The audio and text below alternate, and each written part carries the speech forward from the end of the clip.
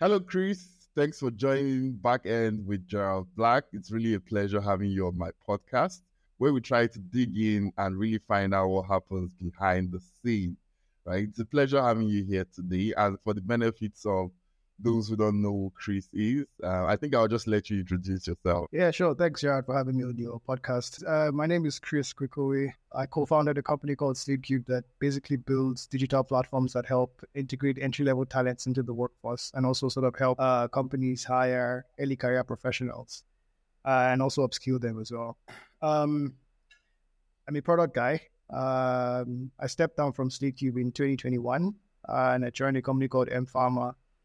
I was I was group product manager at M Pharma, helping them build out their supply chain process, just improving and optimizing their the ability to move items and drugs, life-saving drugs from their warehouses to the pharmacies and chemists that served communities within Nigeria, Ghana, Kenya, and we're just expanding to Gabon by the time I left.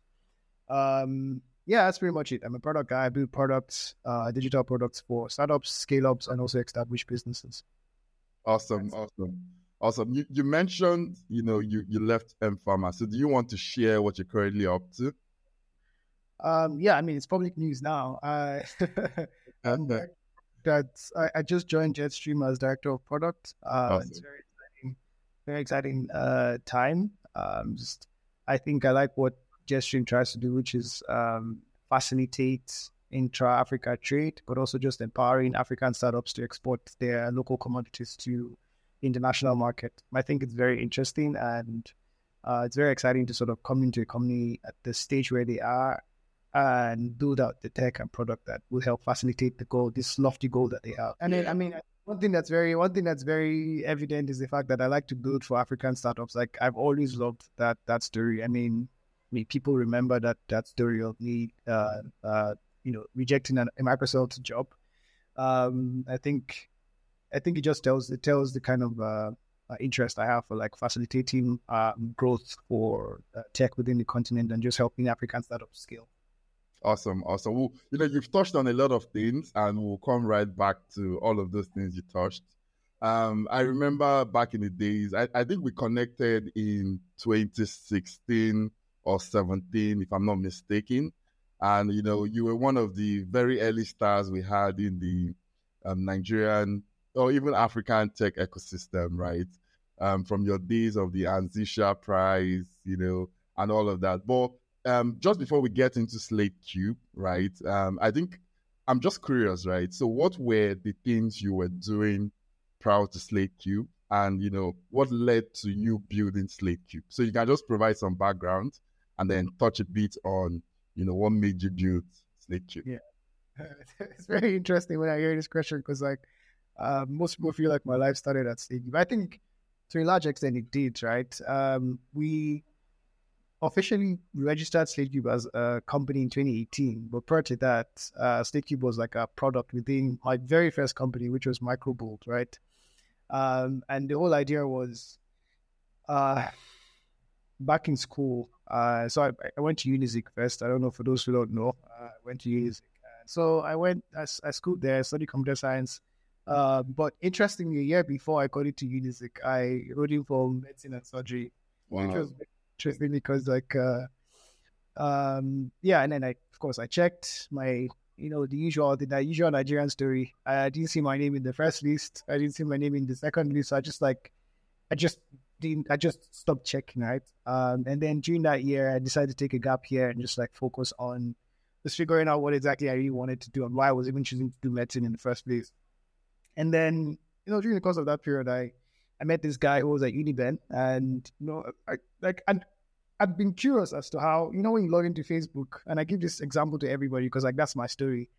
You log into Facebook or any digital platform, for instance, or social networking, because that was the phase when like the whole craze about social platforms, So I'm like, you go to facebook.com and your wall shows you a different experience, and then somebody else is on the same site and they're seeing a different thing, and I wanted to know why, how, because like my own experience of computing at the time was just, you go to, if I give you a Microsoft Word document and you open it, the same thing that I have on my screen is what you're going to have. So I really wanted to know how that whole thing worked. Or like, I guess most people who just wanted to, have an account and just network and talk to people. I really wanted to know how these things work. And so I just realized that has always been like my kind of person. Like I've always wanted to explore beyond just be a customer of a service. I really wanted to know how to build.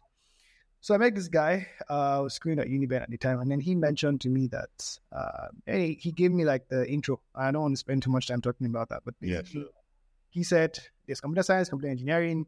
In Nigeria, if you're doing computer engineering, you're basically doing electrical and electronics engineering, and that's not what I wanted to do. But if you wanted to build software and code that solves that you could sort of use on the internet, on the browser, and like on mobile devices, then you might want to do computer science.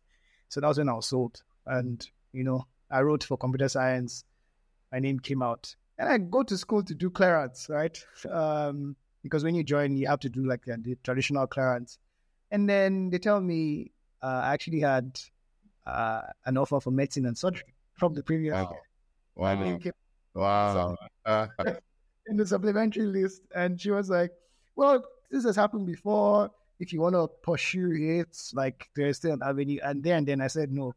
And the guys who were around me were shocked because I was so glad I was not doing medicine. It's that thing where you go to I know everybody's experienced this.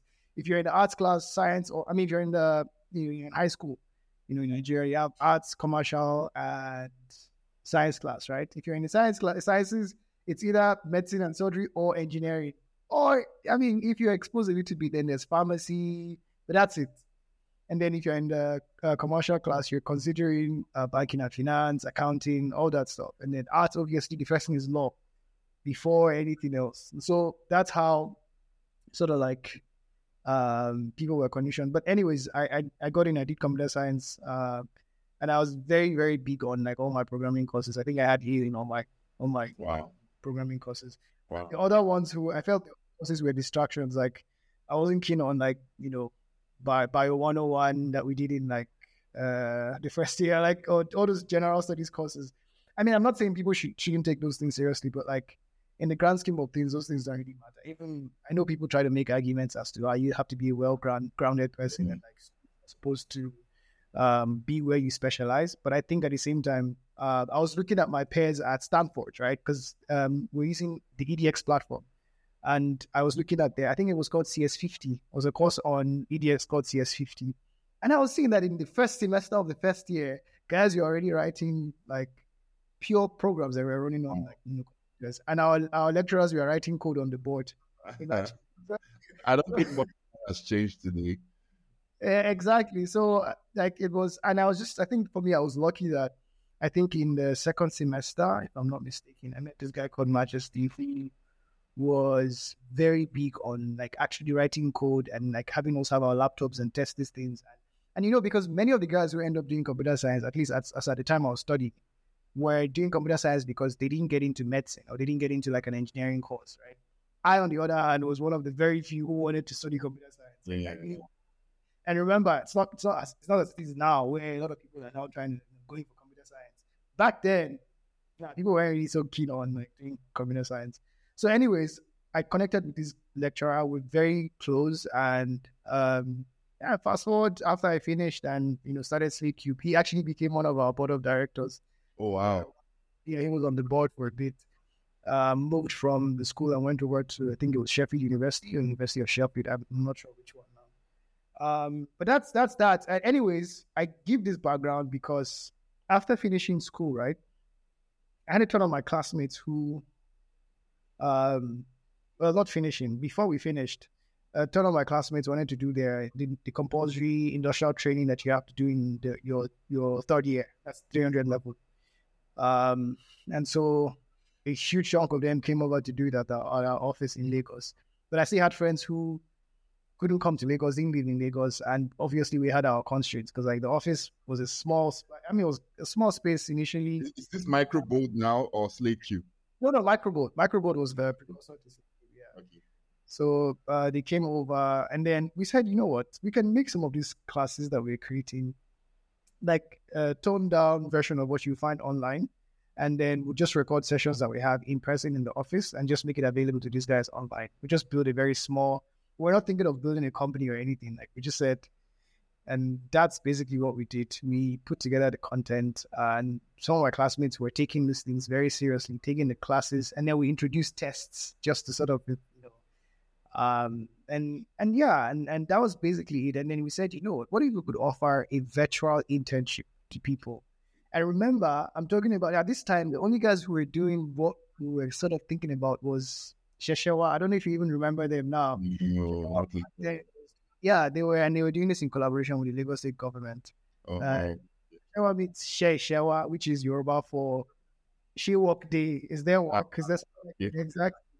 So I remember that was the only thing that was. So we modeled some of what we were trying to do after them, but also brought in the tech beat because they didn't have that tech beat in what they were doing. And then we sort of it grew because like some of my friends were now saying, "Oh, can we?" I mean, we have other classmates from other schools who would want to sort of join this program, and then we just opened it up to them, like, and that was it. Like, it wasn't like I sat down and said, "What's this next big thing that we have to do?" Yeah. And it wasn't like we felt like we needed to start a company. Like, my Microboat, by the way, was an IT servicing firm. Nothing interesting. The only interesting bit to what we did back then was, what's it called?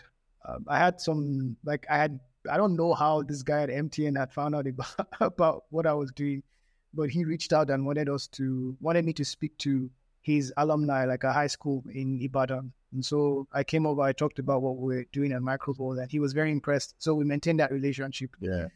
Anyways, he eventually reached out and we did an R&D for like a tablet device. This was when techno was basically just still coming out, not what it is today. And we did an R&D. I think it cost me about $1,000. We were able to get 10 devices from China. We designed everything here. Wow. Yeah, we designed it here. I worked with some of my classmates even, and then sent the prototype and everything to the designs and everything to a company in China. And they were more than happy to do this for us for $1,000. Now you can imagine what you can do with it. $1,000 can't do much now, but like back then, and I was lucky to have. It's exciting how I've been following the journey from school to you found an opportunity which was actually solving a problem because a lot of people wanted to learn on what possibly was the next big thing, right? And I presume this gave birth to Slate Cube, right? So now let's talk about Slate Cube, right? You won the Azisha Prize. You won a lot of prizes, grants. You were all over the world. I know you were in Tel Aviv at a point. That's Israel. So I would like to hear a bit about that journey, right? Building. How were you able to, get the Azisha Prize? How did you get this going? Yeah. So it was a perchance encounter with the Azisha Prize. I don't even know what happened, but I started Slate Cube at the time. I was back in school now, and we were basically trying to scale what we're building. And it was very interesting because we were seeing people use this. And by the way, we made our service entirely free, weren't really charging. It was later on, like someone would say, and you can charge these companies, to onboard these guys, and you can like charge a small percentage on like the learning. And we had all this fantastic idea of things we wanted to do for free. Anyways, I think we were just about to write some of our exams, and then I don't know how. I really don't know because I was subscribed to a lot of business email digests that were very popular back then. I think I was following Business Insider. These guys, Morning Brew had just started at the time. There are a lot of so I had stumbled on the news about the Azisha Prize, and I was like, you know what? Yeah, let's apply. I don't know, but like we're solving a social problem. We have some traction. We have some revenue. Why not, right? And there's potential for this to grow, so why not? And obviously, there's a potential for it to serve markets outside Nigeria. So it's killing. Exactly. So we applied, and I left. Okay, yeah, this was in my final year. Yeah, so I applied, and it was around that same time that I got into MIT, and so I just left to MIT. I was there for a bit, and then I got notified that we had made it to the semi-finalist round, which was very interesting. I think at the time it was 800 people who applied, Wow. quality applications. It was, and then the semi-finalist was down to, I think 30 or 25 people. So now they had to select the finalists. And I think finalists was about 12 people at the end of 12 or 8. I think 8. Yeah. So either 12, I'm not sure now. Honestly, it skips my mind what that number looks like.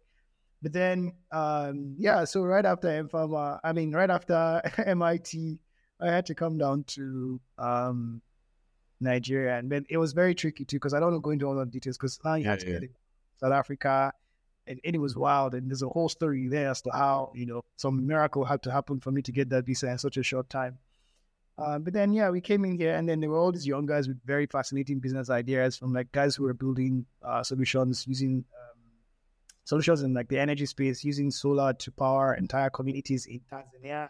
What do you think stood out for the judges that particularly made you win? Right. I mean, from the judging criteria, was it the scalability of the idea, or the uniqueness? What do you think was the qualifying thing that actually made you win that award?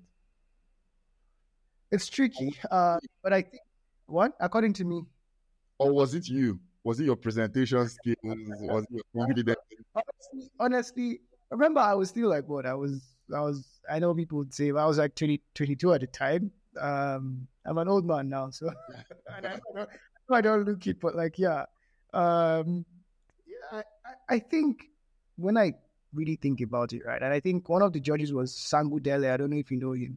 I think one of the key things there was the social impact of what we're trying to build and the kind of results that we're already getting at the time. We had a 90% success rate in terms of like placing young people into employment. And I told a story about like, people who had met, right? People who after 10 years of graduating from like conventional tertiary institutions who didn't have any real paying job or were underpaid, and how what we're doing was helping improve the capacity of young people to get into like the opportunities that they dreamt of. So I think that storytelling too in the pitch was very good, but also the fact that there was substance to what we were selling. We're not like some snake oil merchants selling something that wasn't real. They could see it, like, and they had to say, you know the story with all this. Like, we see some interesting startups these days, interesting amounts of money, and there's really no.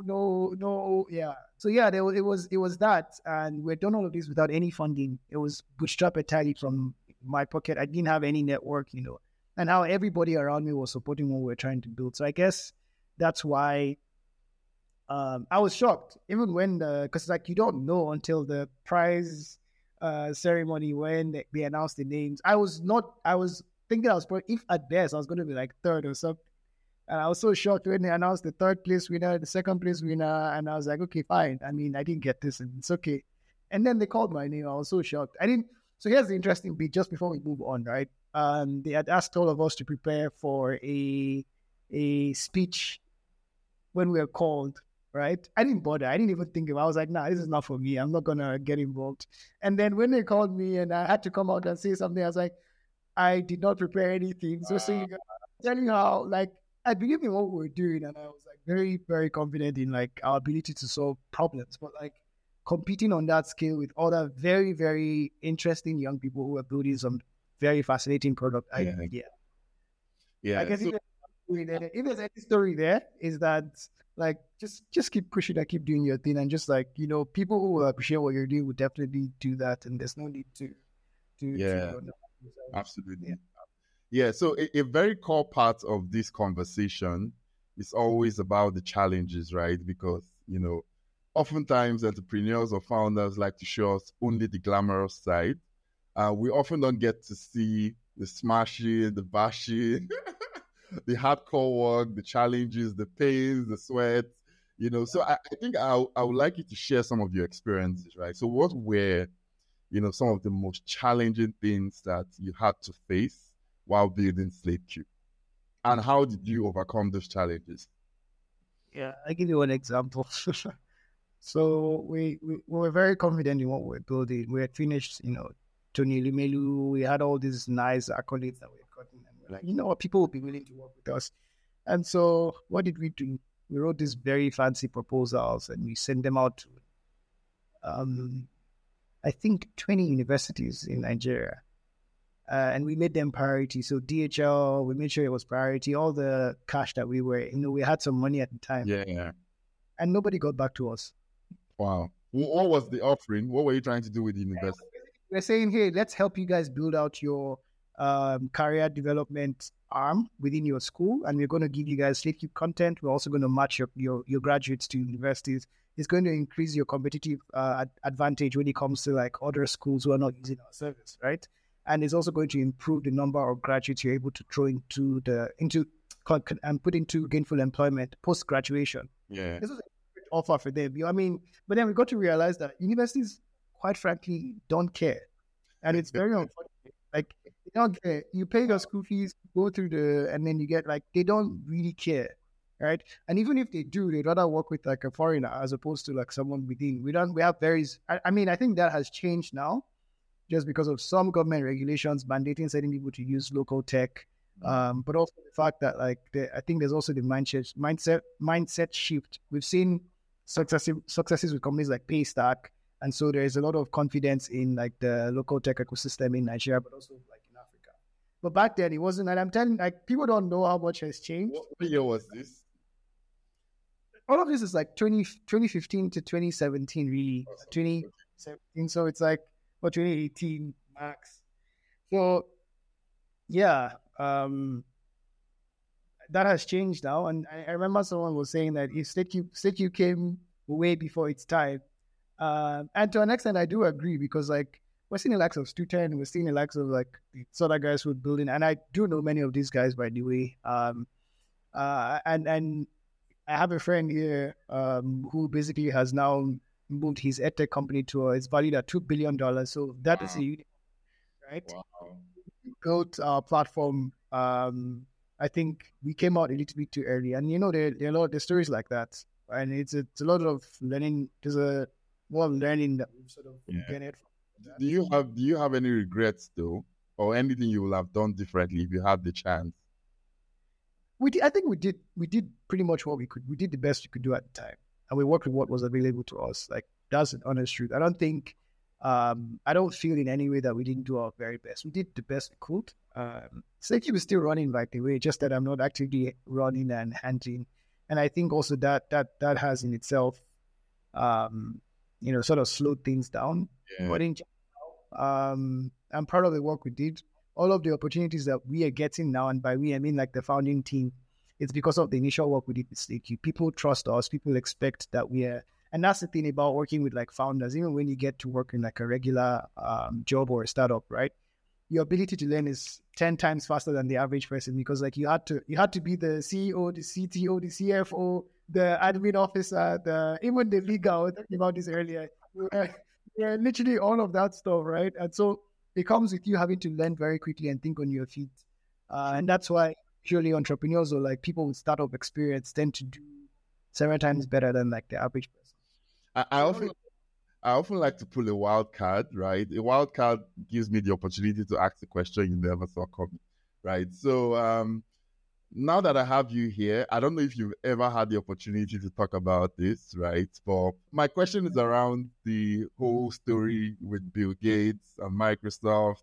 You know, it's on Linda Ikeji, it's on Yahoo News, it's everywhere, right? So I think I would love to hear from the horse's mouth, right? First question, did you really turn down a job from Bill Gates? Because, I mean, all the stories we have out there, we see you right next to Bill Gates in the picture. And it's like, I'm not working for you, dude. Like, that's how. Yeah, as I'm there, I'm looking at you, I'm telling you, I'm not working. Yeah, so I think I would like to hear that, right? So, yeah, what was that about? Yeah. And it's funny. I mean, those stories have stopped now, but like back then, it's like every 2 years the story comes out. And look at Chris pictured with Bill Gates as he turned down.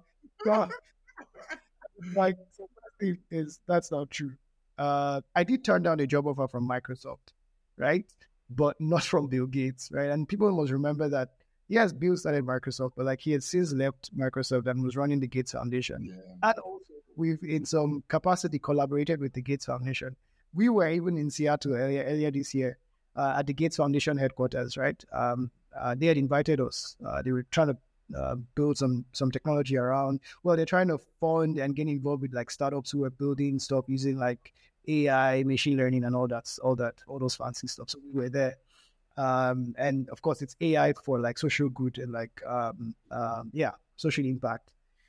So I think I've addressed the first one. The first one is I didn't turn down a job from Bill Gates. It was Microsoft, and it was before that meeting. The only thing that happened during that meeting was me saying, in that conversation, right? And interestingly, it was here in South Africa, right?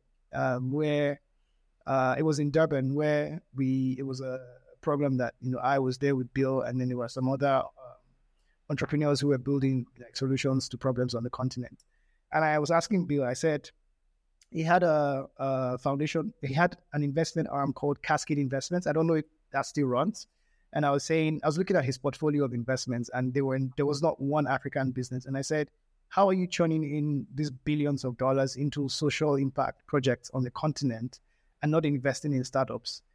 Wouldn't you think that the most sustainable way to push development on the continent is by funding entrepreneurs who are solving social problems and understand that they're entrepreneurs and don't expect you to always throw grants to them, as opposed to government agencies and like NPOs and NGOs who rely on donors and funding from external partners and donors, right, to run every single operation that they sort of do. And that was my question, right? And I was like, yeah, and I said, by the way, entrepreneurs like myself who've turned down jobs from, believe it or not, Microsoft, some of the people I think might make the most sense for you to sort of invest in. But that was the conversation. And then, of course, trust sensational blogs. They said, there was nothing I didn't hear. But yeah, I would like to set the record straight. Yeah. I think I already have a title for this podcast, right? I did not turn down a job from Bill Gates. Controversy. Controversy sells, right? Do you see yourself building another startup anytime in the future? Absolutely. I think I have 5 years to play, and I don't want my current employers to hear this, but I think I have. Yeah, I mean, it's like, I know that I want to actively contribute to building to helping established startups and scale-ups build digital products that can last for a century or even more. That's my plan, but I'm not going to be doing that for too long. I'm excited about where I am right now. I think it's the perfect place to sort of do some of that. Yeah. I'm curious though. How were you able to manage the transition from being a founder to now, being a part of a team, right? Because I know the latter has you calling the shots most of the time, right? But now you're having to work with a team where you're contributing, and you just have a role to play. So I know a lot of times people struggle with those very two worlds, right? So how were you able to transition and still give your best? So I think people need to understand that as an entrepreneur, right, while the buck stops on your desk or your table, right, it's very important to understand that here's I going with this, that when you work for a company, you can never be overworked. If you're an entrepreneur moving to a startup, that you can never, because if you have, let's say for instance, I'm responsible for product, right? I know my stakeholders, I know what we have to do, like my KPIs are but as an entrepreneur, you are responsible for every single team that you have on your, like, in as much as you have like heads of what, directors, VPs, SVPs, and whatever you have, you still are going to be held responsible if they don't meet their targets, right? And so that's the difference. But like when you work in a company, I think it gives you, while you come in with your entrepreneurial mindset of I'm responsible for a lot more than what I'm doing now, it helps you to achieve your goals very easily. Yeah. And it's okay. It's a fine trade-off for not being in control of everything. Also, how companies are structured these days is founders who are hiring other founders know that they have to defer to these other people for their areas of expertise. Like, I'm a product guy. I don't expect, like, yeah, that's the relationship. They expect that I call the shot when it comes to product, but it's a collaboration at the end of the day. I've never even running a business, right? I mean, in the early stages, obviously, I was, trying to micromanage all my team members. But like, as you grow, you sort of realize that if you hire someone to take up a responsibility, let them be the highest authority in that space, and then you just ask them questions. That's the best thing that you want to do as an entrepreneur. So I don't really see that there's so much of a trade off. If you work for a company that respects you, that values you, and allows you to make decisions on your own. Okay. I have two final questions, and we can bring this to a close, right? So, I think the first one would be, what part of your childhood, your parents, your siblings, your life basically prepared you for everything you're doing today, right? Was there a particular type of upbringing or training that you had, to do all the things you're doing? It's a very good question. I'm even glad you asked. Prior to this call, I was speaking to my mom, and she was like, and we don't, by the way, we don't speak pidgin in my house. So when she said this, it was quite funny. She was like, "Maybe today starts." That's what she said. It made me laugh. It was like, I understand what she was saying. So I don't come from a wealthy home. Things are a lot better now, and I'm grateful to God for all of that. But like, my dad made some decisions back then. I don't know. Even now, in retrospect, I don't know what informed it. But like, back then, he decided that, you know what, he was going to buy a computer for us. Like, he bought I think it was a Windows 95. Yeah, I remember back then, and I think that set up the right tempo for like all of this, because now, I mean, I'm within the computers and like devices, but back then, like, he bought that, and unlike what most people were keen on doing with their devices, for those of my friends who had, like, were playing games, and I think they were like all these games back then. Like, I was trying to figure out how certain things worked. I was exploring. I really wanted to know how this whole thing worked. I was writing. I think we were writing BASIC at the time, just playing with the whole programming space. I wanted to create, because like, he would bring a disc and say, "Oh, this disc has like some of the songs that he likes," and rather than just play the song, I want to know how those songs got on that disc. I wanted to, and so I think that helped a lot. And then my parents also told us that we were five, actually, five kids. So they're not going to buy MP3 and MP4 and MP5 for everybody. So, and so sometimes they don't buy those things. And if you want to, they'll teach you how to sort of, figure out a way to make money. And so I remember back then, it was a story that we always tell my brothers just to motivate them. I wanted to buy an MP5, and I did everything. I will go in, we had a farm. I'll go into the farm. I'll go pluck vegetables, put things, and I would sell that. I was in high school, by the way. I just put it somewhere in. So we lived at a place close to Redemption Camp. That was like where I went to school, and I just put it there and then had someone sort of help me sell while I go and I get what. Yeah, and that was very. And the thing is, people don't want to do those things these days, right? Everybody feels entitled. Now, I mean, I earn a couple millions every month, and that's great. But like back then, I it's none of your business, Jared. We'll have a conversation after. I'll take pawpaw, I'll take, sugar cane, I'll take stuff that we had in our farm, and I'll put it, and then I have to figure out the pricing. So I think those things helped me sort of get very entrepreneurial in how I went about pricing my products now, even how I think about how consumers would think about services that we're selling to them, how they make those decisions for, do I buy, do I not buy, do I buy later, do I pay in installments, that kind of thing. So that helped me. And here's the interesting bit of that story.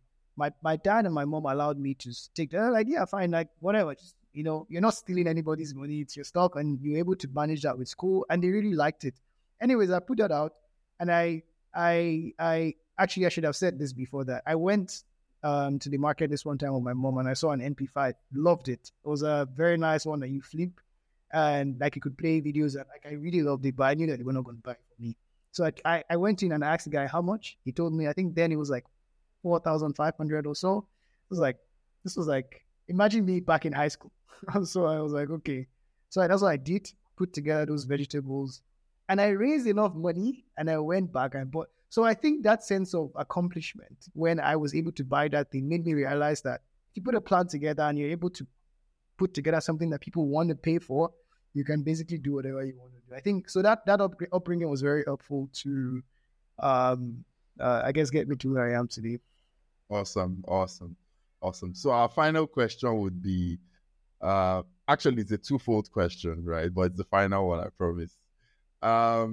So what's your take on the entire African tech scenery? Do you think we're headed in the right direction with the products you see today, the founders, the quality of execution? And secondly, what would be your advice for emerging founders, looking to build and solve, very key problems in our society today? That looks like a four-pronged question, but I will try and respond as much as and if I miss anything, please correct me.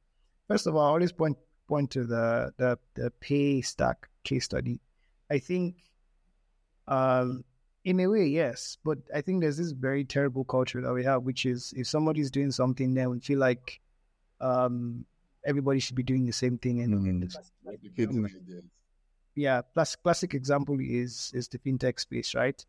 But the people who really cared about the problem and moved towards solving it are the ones who are better off for it today. And I feel like every bargaining entrepreneur who wants to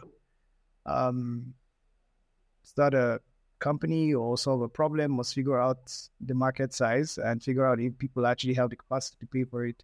And I think also, interestingly, we have a bunch of incubator and accelerator programs on the continent now, from the likes of like your Techstars, organized by, I forget their name now. And they're helping sort of shape the startups and the entrepreneurs that we have. And I think that's really good. There were some very interesting ones I was very excited to work with the Techstars Lagos program from January, I think, of this year. So that's good. We have Lagos, Nigeria is not short of people with fantastic ideas, but helping them shape those ideas into like scalable products and profitable companies is I think what we need to consciously do and do at scale. And that would just be my take. People should not pursue entrepreneurship just because it sounds fancy. It isn't, and that's the thing that you're going to do when hits the fan. So it's good to sort of re-romanticize. And I think it's good you asked the question you asked earlier. And of course, I couldn't have taken all the time to sort of get into that. But like, entrepreneurship is not easy. It's hard. It's very difficult. You're going to go days when I see Gerard laughing. Because like time. So yeah, I know what you're talking about. You see all the nice headlines. I mean, Forbes 30 under 30, great. But like there were times when I couldn't pay salaries, right? Being a Forbes 30 under 30. And many of these things are, and it's unfortunate that some of these accolades now, and I'm not saying that that's what they're doing, but I do know that some of these things, like people, they don't hold the value that they typically had before, right? Where people are now bribing their ways to get certain things. People are lying on their financial reports just to seem a particular kind of way. It's like, don't look at those things. I think that would be my advice to entrepreneurs and like what I think is going wrong in our society today. And don't get into fraud. Don't create fake enterprises and these things. And then listen to New York. Like, don't do those things. Like I think we want to glorify entrepreneurship without doing the work. We don't want to get involved with like the dirty bits. I think you like actually building a product, right?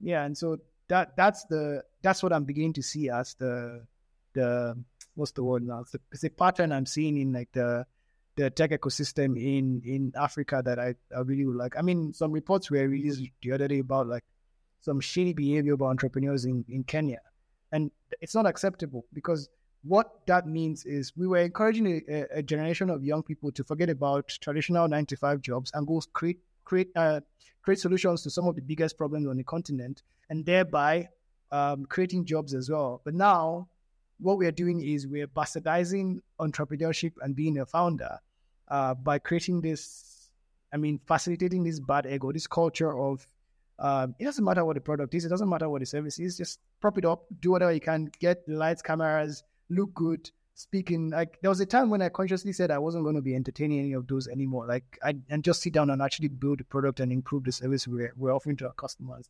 And I think if entrepreneurs sort of did that, they will be better off for it. Their companies will be better off for it. Their bottom line will be better off for it, and their customers will be better off. Yeah, awesome, awesome. Thanks a lot, Chris, for jumping on this with me. I know I've been trying to get you to do this for for a very long time, and finally here we are. I really appreciate. One last thing. What is the best way to reach you? I remember back then, a simple Facebook message. That was how we connected, right? So back then, a simple Facebook message would do, right? But today, what is the best way? Is it LinkedIn? Is it email? For those who are trying to get across to you. Yeah, LinkedIn is the best way. And on LinkedIn, I have a link on LinkedIn that allows you to sort of schedule I think it's a 25-minute session, and I'll be happy, and it's for free. So yeah, session on what? So ideally product, anything around products. If you want to build a product, if you're thinking about like product design, product revamp, but also if you just want to vent about your startup, yeah, I will make time as much as is possible. So just schedule something in, and I'll be happy to speak with. Awesome. All right, for those trying to reach out to Chris, a simple message on LinkedIn would do, and fortunately, Chris is very open to having conversations with as many as possible, right? I'm really grateful for this time. Thank you for jumping on Backend with me once again. It's really, really appreciated.